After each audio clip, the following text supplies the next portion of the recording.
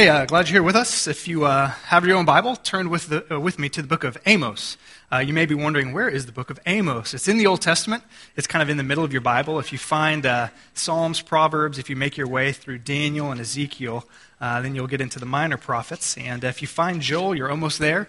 The book of Amos is where we're going to be. If you use one of the Bibles in the pew backs in front of you, you can turn to page 745. If you don't have access to either of those, most of the text should be up on the screen. We're in part 2 of a sermon series that we began last week on the book of Amos, God's passionate plea to his people. And we're actually going to get into the thrust of the book. So chapter 1, verse 3 is where we're going to be. I've entitled the sermon this morning, The Tightening of the Noose. The Tightening of the Noose. So I trust that you're there, Amos chapter 1. Let's dive right in. Let's pray together, and then we'll dive right in. Father, thank you for the morning. It's a privilege to come and to be together with your people, to sit under your word, your inspired word, your authoritative word, your altogether trustworthy and inerrant word. And thank you, Father, that we can turn to a prophet that lived many years ago and yet speaks to a time much like ours and speaks to a people much like us. Father, you have things to say through this prophet of old to us today, to your people, to your church, about how we're supposed to live, about how we are supposed to treat other people made in your image, about how we as your people, the church, are to live in submission to your word. And so help me to speak words that are truthful, that are helpful, that are powerful by the power of the Spirit, and help those who hear your word to be changed, to not leave the same, but to be different, to be changed into the image of Christ for our good and for our joy and for your glory. And it's in the name of Jesus that we ask it, and all of God's people together said, Amen. Amen. So you may have noticed a little bit something different about my attire this morning. I've got this lovely Batman cape on, so let me show it to you. Here we go. There it is, the Batman cape. It's actually my son's Batman cape. However, it was my Batman cape before it was his Batman cape. And so the cape that you're seeing me sport today is vintage. I wore it some 20-something, 30-something years ago when I was a little tyke, and my mother made me this Batman cape for Halloween. And I'd like to tell you a quick story about this cape, and a cape actually very much like it. It was a Superman cape. So for Christmas, Thanksgiving, Halloween. For Halloween one year, I dressed up as Batman. And I had a very good friend, and his name was Austin Haller, named after the great city in Texas, Austin. And so Austin and I were very good friends. We were best buddies. We went trick-or-treating together. I was Batman, as you can see, and he was Superman. Now, his mom and my mom made capes, these capes, and he had a Superman cape exactly like this one, and we wore it trick-or-treating. Well, after that, we liked to play with it, and so we would play superheroes. I was Batman, and he was Superman, and we would run around the house and save people and beat each other up and whatever we do. We would play superhero. Now, one of the things that we had, and we would play in the front yard and the backyard, in the house that I grew up in, we had a fence around my backyard. And on top of the fence were not the kind of blunt ends, but for some reason my mom and dad saw fit to have kind of sharp-edged fence lining, if you know what I'm talking about, so that if you kind of grab it with your hand, it would cut you. It was sharp, you know. And so Austin and I found a way to navigate around this. And so we would play. To make a long story short, we were playing one day when we were running in the backyard, and we saw fit to chase down the bad guy who had gone over the fence. So we decided to climb the fence. And so I was 4, 5, 6 maybe, and we're climbing the fence, and I climb it first. So here I am in my Batman cape, and I climb up the fence, and I get my feet on top of it, and I jump right over, and I fly through the air, right, with the greatest of ease. No problem, I make it. Well, my friend Austin wasn't so lucky. Now, he had a cape just like mine, and he climbed up, and he jumped, but apparently he didn't jump far enough out. And I think you're hopefully seeing what happened. The tail end of his cape got caught on the barbed wire fence edge, and notice what is this right here? What is this material? Velcro. Okay. Now, it didn't originally have Velcro. Okay, so the variety that I had and the one that he had did not have Velcro. So let me ask you a question. What happened to my friend? Well, it sort of formed a bit of a noose around his neck, and he was hanging there by his cape with these things tightening by the second around his neck. And he screamed, and I thankfully knew what to do. So I ran inside, and I got my mom, and she thankfully ran out there, and we found him, a little red-faced, right? He hadn't passed out or anything, but literally hanging there like a noose around his neck. So you'll notice there's Velcro on these now, because what did smart mom do? She said, no more tying this around your neck, right? We put Velcro so that if that ever happened again and we flew over the fence, well, this Velcro would tear really quickly, right? So that's the story of this Batman cape and this Superman cape. You know, the way that Amos, as we really get into the beginning of this book, the way that Amos is going to approach his message against the nation of Israel there in the north. Remember, he's from a different nation. He's from Judah in the south. He's a foreigner. He's going to Israel in the north, God's people, and he's going to speak a message primarily of judgment. And the way that he's going to do that has been likened to a noose around somebody's neck. It's been likened to Amos throwing a rope and a noose around the neck of Israel that slowly over time tightens around the neck of Israel as he begins his prophecy, his word to the message to the nation of Israel by pronouncing judgment on other nations that surround them. So I'd like to show you this map. We'll be seeing lots of maps, but this is the most important one I think you'll see all day long. Notice, Israel is in pink. That is where Amos is going to go and share his message of judgment. But the way he begins his message, he's going to earn their ear by talking about nations that surround them and the judgment that's going to come, so that as he preaches judgment against these surrounding nations, his hearers will be saying, oh yeah, those guys are bad. They need to get it. And what he's going to do is essentially pronounce judgments on all of the surrounding nations that surround Israel and form a bit of a noose. He's going to form a bit of a noose around their neck. And every time he goes to the next nation, it's as if his hearers in the northern nation of Israel would be a little more uncomfortable. They'd be saying, yeah, I agree with you. And then the next one, and it would get closer geographically. And they say, yeah, those guys are bad too. And then it would get a little closer. He would get a little closer. He's going to surround them with a noose of judgment. And at the time that it comes for him to speak judgment against the nation of Israel, the noose has been set. And they are most likely getting pretty uncomfortable because judgment has been getting closer and closer and closer. The noose is going to be formed around the nation of Israel by Amos pronouncing judgment against surrounding nations. But his main target, his bullseye, his main audience is Israel in the north. So today what we're going to do in verse 3 of chapter 1 through chapter 2, verse 5, is we're going to take a look at this noose that's going to be formed around the neck of the nation of Israel as Amos begins by pronouncing judgment on other nations. Next week, we'll get to his formal message to the nation of Israel. So, let's move on. What we're going to see is 7 nations. He's going to pronounce judgment against 7 nations that surround the nation of Israel. Remember the illustration that we began with last week, right? The prophets, it's kind of like a sporting event. Do you remember that illustration? So the prophet Amos is like a referee, and the sport that's being played and the teams that are being played in this game are the nations. And the nations, the game they're playing are how they interact with one another and then how they interact with God. And the prophet is like a referee. He's going to call the whistle, right? He's going to throw the flag. He's going to say, you've broken the rules. Either the rules of common decency against humanity or to the covenant nations, you've broken God's law. He plays the part of a referee. So using that illustration, we're going to see 7 teams, right? 7 nations, 7 teams that are playing the sport.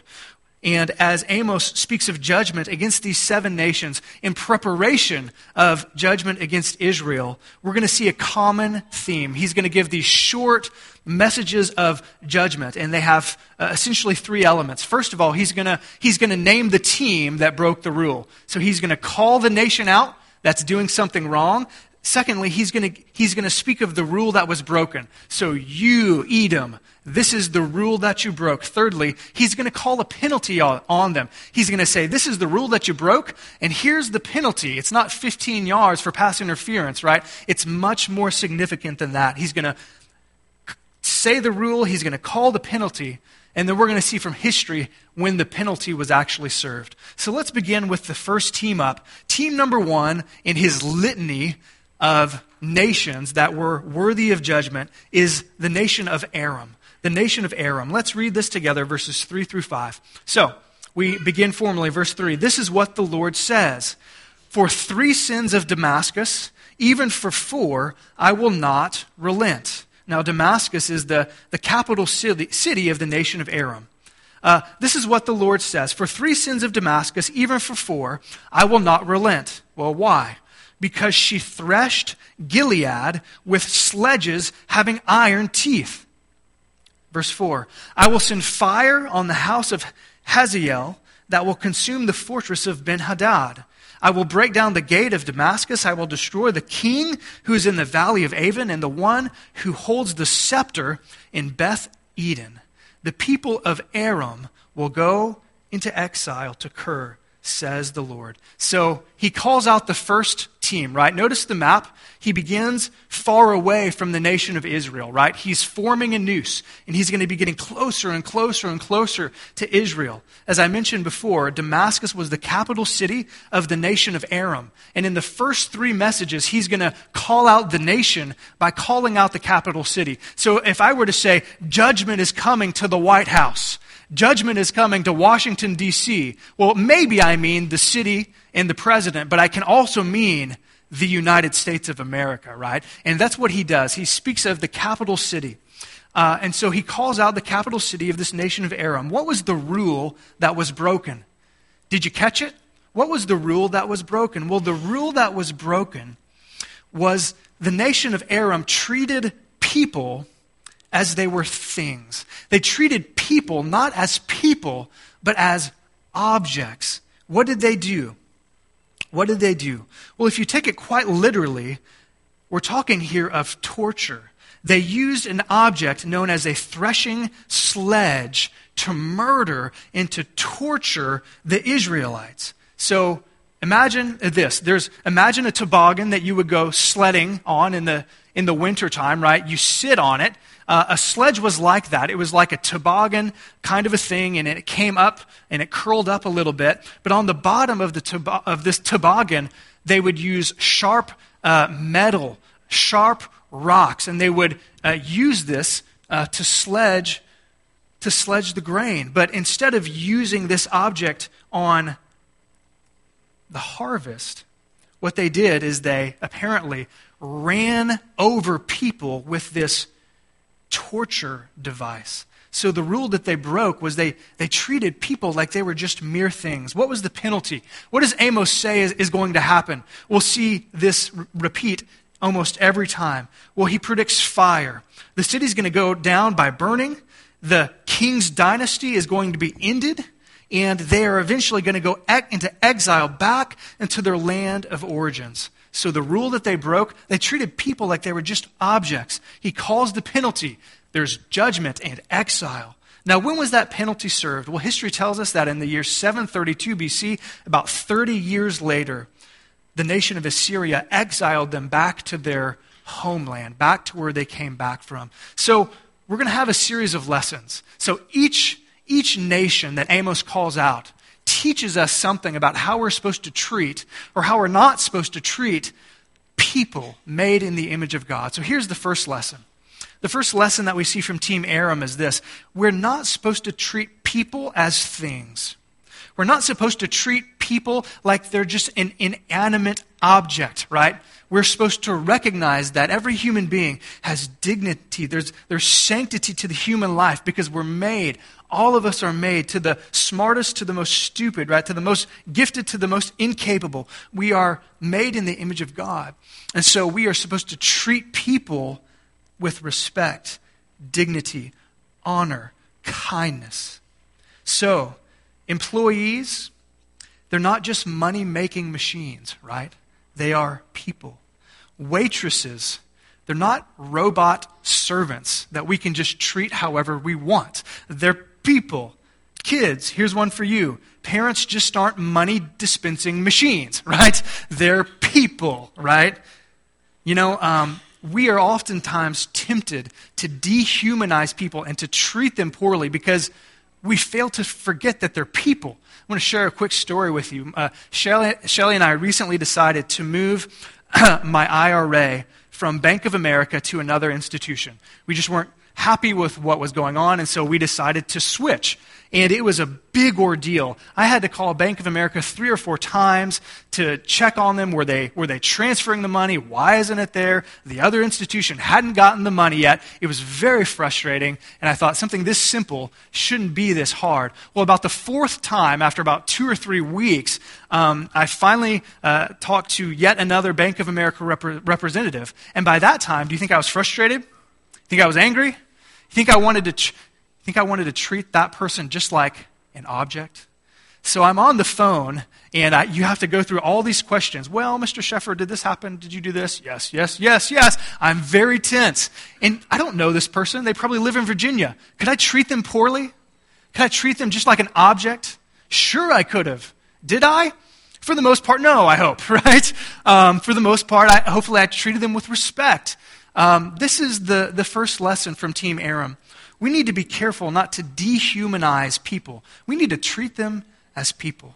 Let's move on. Team number 2, we see Team Philistia. The Philistines, you may know them as, the nation of Philistia, verses 6 through 8. This is what the Lord says, for 3 sins of Gaza, even for 4, I will not relent, because she took captive whole communities and sold them to Edom. I will send fire on the walls of Gaza that will consume her fortresses. I will destroy the king of Ashdod, the one who holds the scepter in Ashkelon. I will turn my hand against Ekron till the last of the Philistines are dead, says the sovereign Lord. So, taking a look at the map, we see that he moves from Aram to the nation of the Philistines, and he moves geographically a good distance away. We're going to notice that he's moving from far away, and he's getting closer and closer and closer. The cities that were listed were 4 of the 5 major cities of the nation of the Philistines. One of them is not listed, but they represent the Philistine nation. What was the penalty? What was the rule that they broke? What did they do wrong? Well, God says that they took a whole community of people and they were involved in creating slaves. Slave trading. So what happened was this nation, we don't know against another, but the Philistines went and they took some people, they grabbed them, they said, you are our property, and then they went and they said, we've got some slaves. Here, Edom, would you like to buy them? And Edom said yes. They were engaged in slavery. That was the rule that was broken. What was their penalty? Amos blows the whistle and he says, foul, right? And here's what is the judgment. Your cities will be destroyed once again by fire. All of your kings and their lineages will be destroyed. And even the very extinction of the race. This is what God predicted. Today, if you were to look around the world, you would not see any Philistines. They are no more because of what God had said. So when was it served? In the year 702, again, the nation of Assyria, the rising power at that time, fulfilled this prophecy. So what's the lesson for us? Well, we've seen the first lesson is that we shouldn't treat people as things. The second lesson is a simple one that we all agree with. We shouldn't treat people as commodities. People are not commodities. Now, of course, slavery in our country has a dark past, and yet I don't know if in the States, and in particular in the world, if this is abolished. Because the truth of the matter is that slavery still happens in our world. And that slavery still happens even in the United States of America. I asked our youth pastor, Gary Cavanaugh, to help me out with this. I know he's big into this and cares a lot about it. And he pointed me towards this website, enditmovement.com, E-N-D-I-T movement, enditmovement.com. And there I found out some very startling things. I just want to share a few of them with you. 27 million. There are 27 million slaves in our world. Let that sink in. 27 million slaves spanning 161 countries. So this is a global phenomenon. 200,000. There are an estimated 200,000 slaves living right here among us in the United States of America. 200,000. Every year, roughly 17,000 will enter into the slave market here in the United States of America. Roughly 17,000 are trafficked into the U.S. annually. The average cost on the world market for a slave, you ready for this? $90. Wow. $90. While the industry as a whole, worldwide, makes about $32 billion. That is more than the annual profit of Google. So this is a problem, and if you're interested in finding out more about what we can do as Christians, go to enditmovement.com. So here's the lesson for us. We don't treat people as commodities, and we can help fight the people who do. So we've seen Team Aram, we've seen the Philistines. Team number 3 is the nation of Phoenicia. The nation of Phoenicia is team number 3. Let's read in verses 9 through 10. This is what the Lord says, for 3 sins of Tyre, that is the capital city of the nation of Phoenicia. For 3 sins of Tyre, even for 4, I will not relent. Why? Because she sold whole communities of captives to Edom. That sounds familiar, but here's more. Disregarding a treaty of brotherhood. I will send fire on the walls of Tyre that will consume her fortresses. This is what the Lord says. So, we have the nation of Phoenicia. Take a look at the map. There they are. Tyre was its leading city. Again, you'll notice geographically he's going from one end of the map to the other, and then he crisscrosses and he's narrowing in on Israel. What was the rule that they broke?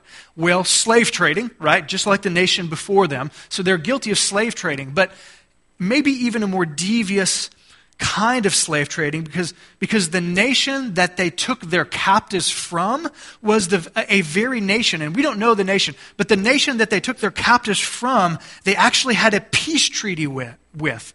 The way that it would work is nations would say, hey, let's make a treaty. I'll watch over you, you watch over us. If some big nation comes against you, I'll come and protect you. If that big nation comes against me, then you'll protect me. It's a treaty. It's an agreement of protection. And what we find out is that the Phoenicians broke that treaty heinously. Instead of protecting these people, they enslaved them. They broke their word. And that, I would suggest, is our lesson. Our lesson that we can learn from the nation of Phoenicia is the significance of not breaking our word. Yes, slave trading is horrible, but added to that, they broke their word. Christians, we should not be known for breaking our word, right? Our word should be as good as gold. So when we have a legal contract, we should fulfill that legal contract. When we have a job and we have certain job responsibilities that we're supposed to do, we should do those responsibilities. If we make a promise to the very best of our capability, we should keep that promise. If you sign up to do nursery or to help with Awana or to be a greeter or to be a part of this church through membership, then we should honor that commitment. As Christians, we should keep our word. And when we break our word, it's an offense against humanity made in God's image, right? So we've seen Team Aram, Team Philistia, Team Phoenicia. Let's move now to the 4th team. This time Amos is going to take his yellow football flag and he's going to throw it against the nation of Edom, verses 11 through 12. This is what the Lord says. For 3 sins of Edom, even for 4, I will not relent. Because he pursued his brother with a sword and slaughtered the women of the land because, and here's the reason, because his anger raged continually and his fury flamed unchecked. So I will send fire on Teman that will consume the fortresses of Bozrah. So here we have a prophecy against the nation of Edom. If you look at the map, there they are. Again, he's encircling the nation of Israel. Now, the Edomites are related to Israel. The first three nations were not related to Israel, but as he gets closer and closer to Israel, he's going to speak of nations that are blood relatives. So the Edomites are related to Israel, being a descendant from Esau. Remember that guy back in the Old Testament, right? And the interesting thing is that the Edomites and the Israelites had a long history of conflict, a very long history of conflict. They did this to us, and then we're going to respond by doing this, and then, we're going to up the ante, and we're going to do this, that kind of thing. A long history of animosity between these two nations that were brothers. They were relatives. So what was the rule that they broke? Well, the rule that they broke was attacking Israel, its brother, out of vindictive, violent hatred. What they did is they allowed their anger to simmer for years and years and years and years. And reading a bit between the lines, when they saw some people of Israel helpless, instead of helping them, what did they do? They murdered them. They killed them because they have had years and years and years of anger and unforgiveness and bitterness stored up. So here's the lesson for us. It was the penalty that came due was in roughly 300 BC, when the two main cities of the nation of Edom were overtaken by a nation known as the Nabateans. What's the lesson for us? Well, I think here's a simple lesson for you and I. We need to not let bitter anger fester. Boy, isn't this real to life? Somebody hurts you. Somebody says something about you. Somebody does something to your kids, and you just don't take kindly to it. Somebody hurts you in some way. And instead of pursuing forgiveness and reconciliation, we seek revenge, and we let the anger boil in our gut, and it simmers, and then it steams. And when we get the opportunity, oh boy, we're going to take advantage of it. We're going to lash out against them. There's a story that I came across that is fitting here. Pastor Ray Stedman tells a story of some American soldiers that were stationed in Korea during the Korean War. And he tells this story. He says, while they were there, they hired a local young man, just a boy, to cook for them and to clean for them, and yet they were jokesters, right? Practical jokesters. And so they would take advantage of him. They would smear Vaseline on the stove handle so that when he went to turn it on, he would get it all over his fingers. They'd do simple things like putting buckets of water over the door so he would get a deluge of water when he opened it. They would even nail his shoes down to the ground at night so when he would slip them on, he couldn't go anywhere. Just small things like that. But after a while, they kind of felt bad for taking advantage of this young man. And so they came to him and they said, listen, we've started out by just doing this for fun. We realized it's not funny anymore, and so we're very sorry. And we don't want to take advantage of you anymore. And it seemed to be good to the young man. And so he said, no more sticky on stove? No, they said. No more water on door? No, the group responded. No more nail shoes to the floor? No, they said, never again. So the boy thought about it and he said, okay, no more spit and soup. Isn't that our nature? Isn't that what we do? Here, the nation of Edom, the lesson learned is that we need to not let bitter anger fester. Team number 5, Ammon, the nation of Ammon, the Ammonites, verses 13 through 15, reads this way. This is what the Lord says, for 3 sins of Ammon, even for 4, I will not relent. Because, and here's the reason, he ripped open the pregnant women of Gilead. Why? In order to extend his borders. I will set fire to the walls of Rabbah that will consume her fortresses, amidst war cries on the day of battle, amidst violent winds on a stormy day. Her king will go into exile, he and all of his officials together, says the Lord. So, There's the nation of Ammon. Again, they're blood relatives through Lot, who is Abraham's nephew. This was Lot's youngest daughter. The Ammonites came from them. So they're relatives, distant blood relatives. And what was the rule that they broke? Well, the rule that they broke was they mistreated helpless people. Did you see that in the text? They mistreated the helpless people. They murdered pregnant women for economic gain. This is brutality. They were storming into Israel and they wanted to push westward. They can't go east because there's desert, so they pushed westward into the borders of Israel, and along the way they saw innocent people who were not engaged in war, but out of anger they slaughtered pregnant women and their children because they did not want those children to come after them someday.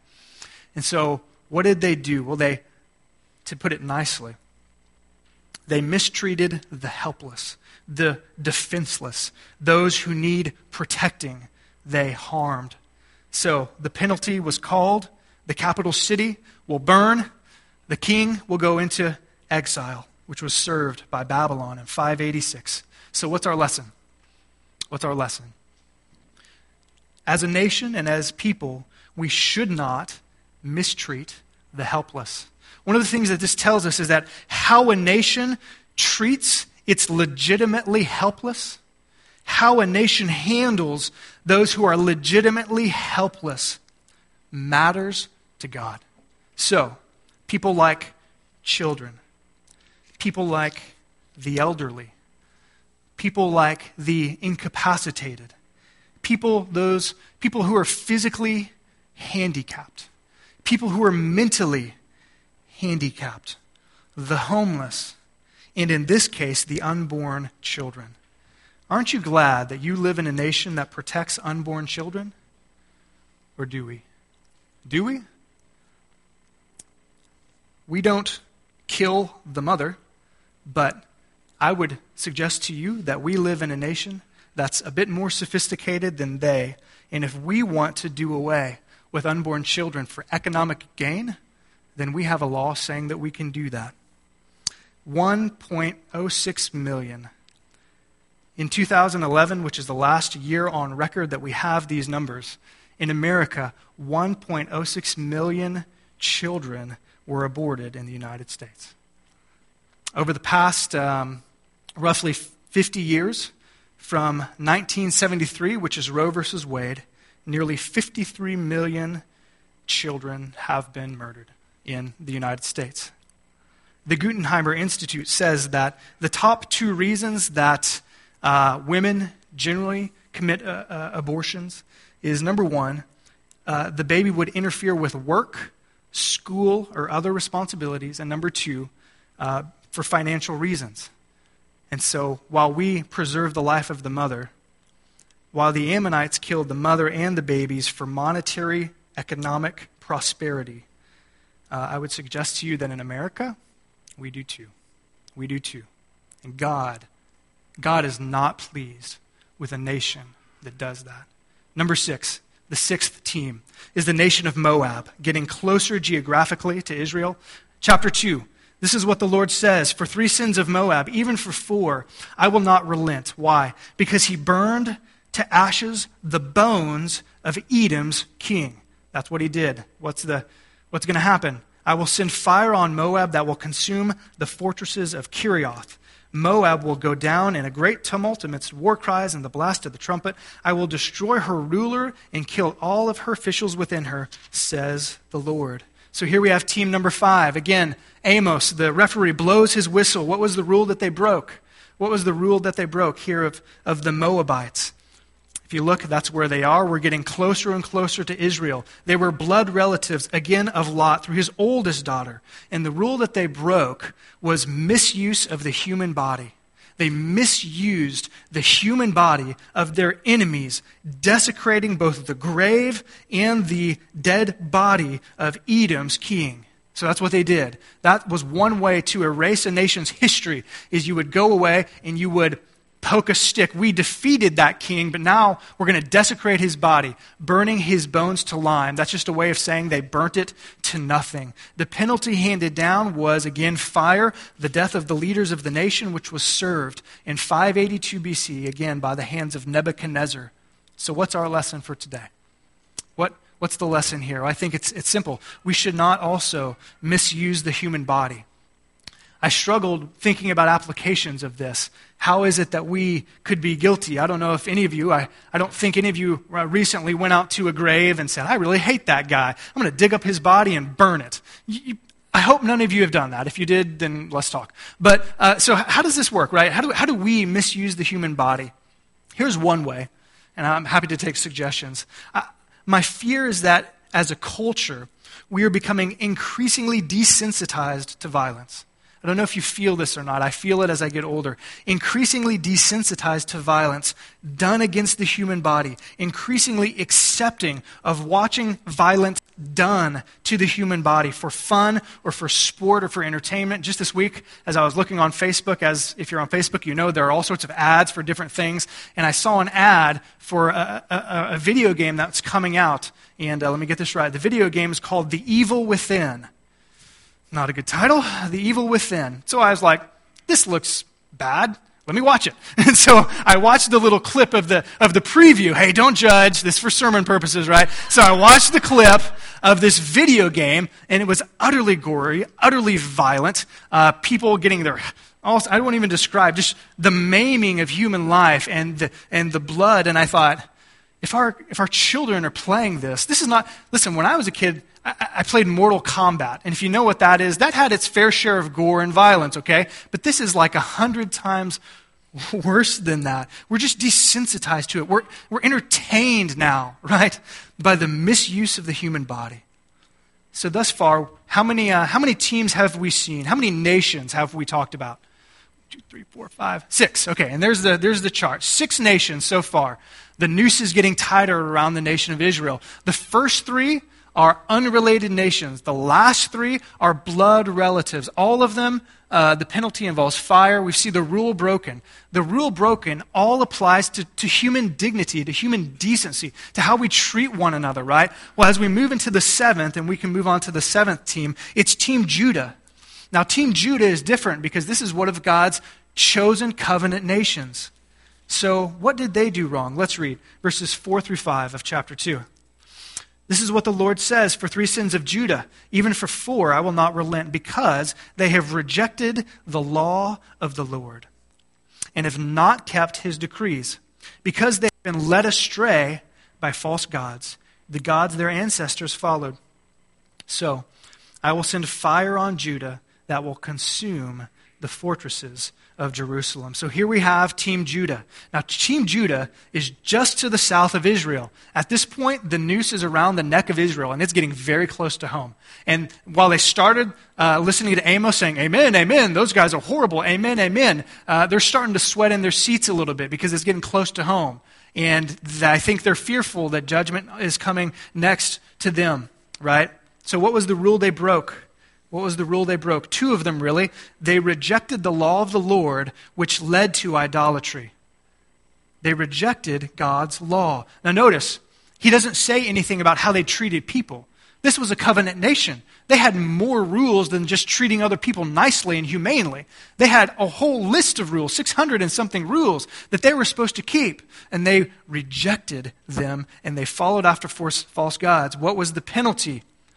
The familiar image of fire, which was served ultimately in 586 BC when Babylon destroyed Jerusalem and exiled almost all the population of Judah. So what's the lesson for us? It's quite simple. We should not reject God's word. We should not reject what God says to us. How do we do this as a nation? Now, I'm not going to say that the United States of America is a covenant nation, just like Judah and Israel, because we are not. However, the history of America is such that Christianity has had such a strong influence in America that, as far as I'm concerned, that we know a lot about the Bible. We have access to what God's law says. So as a nation, when we make laws like legalizing abortion, like redefining marriage, like forcing faith-based companies to provide immoral contraception, or forcing companies to serve a clientele that is against their conscience. As a nation, we might be rejecting the Word of God. What about as a church? Can a church reject God's Word?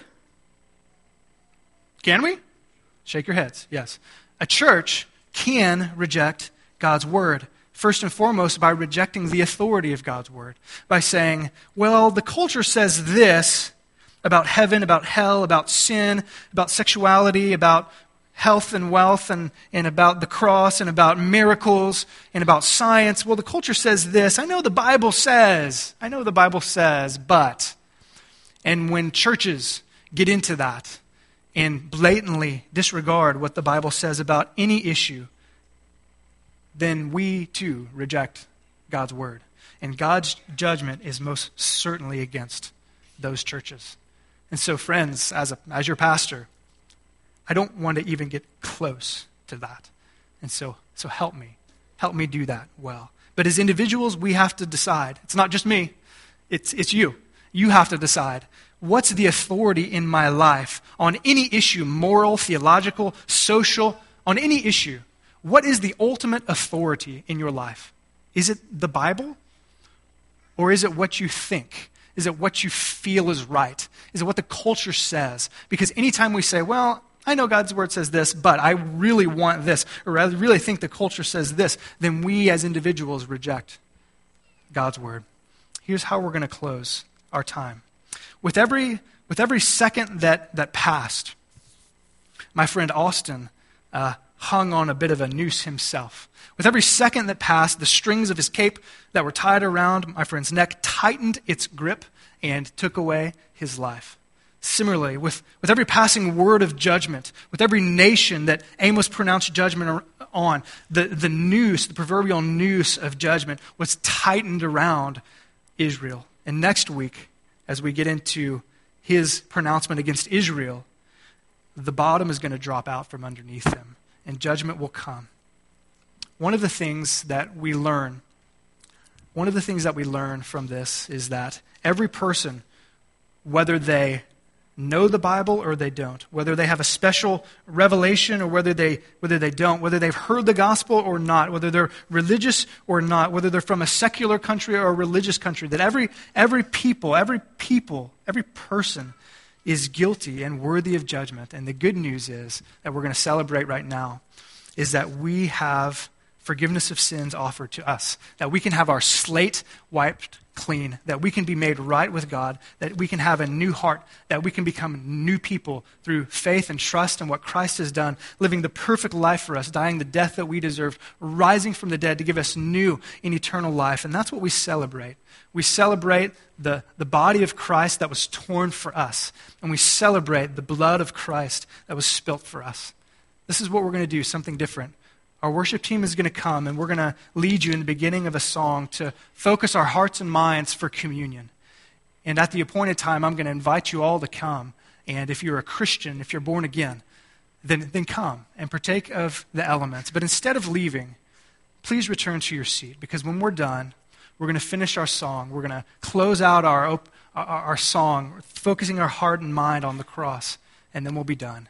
So let's just take a quick minute. Our worship team is going to come forth, and we're going to sing, and we're going to take communion, and we're going to sing again, and we're going to praise God. So let's pray together. Father, thank you that we can take communion. Thank you that we can remember what your Son has done for us.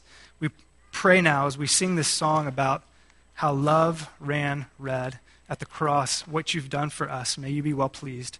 We ask it in Jesus' name. Amen.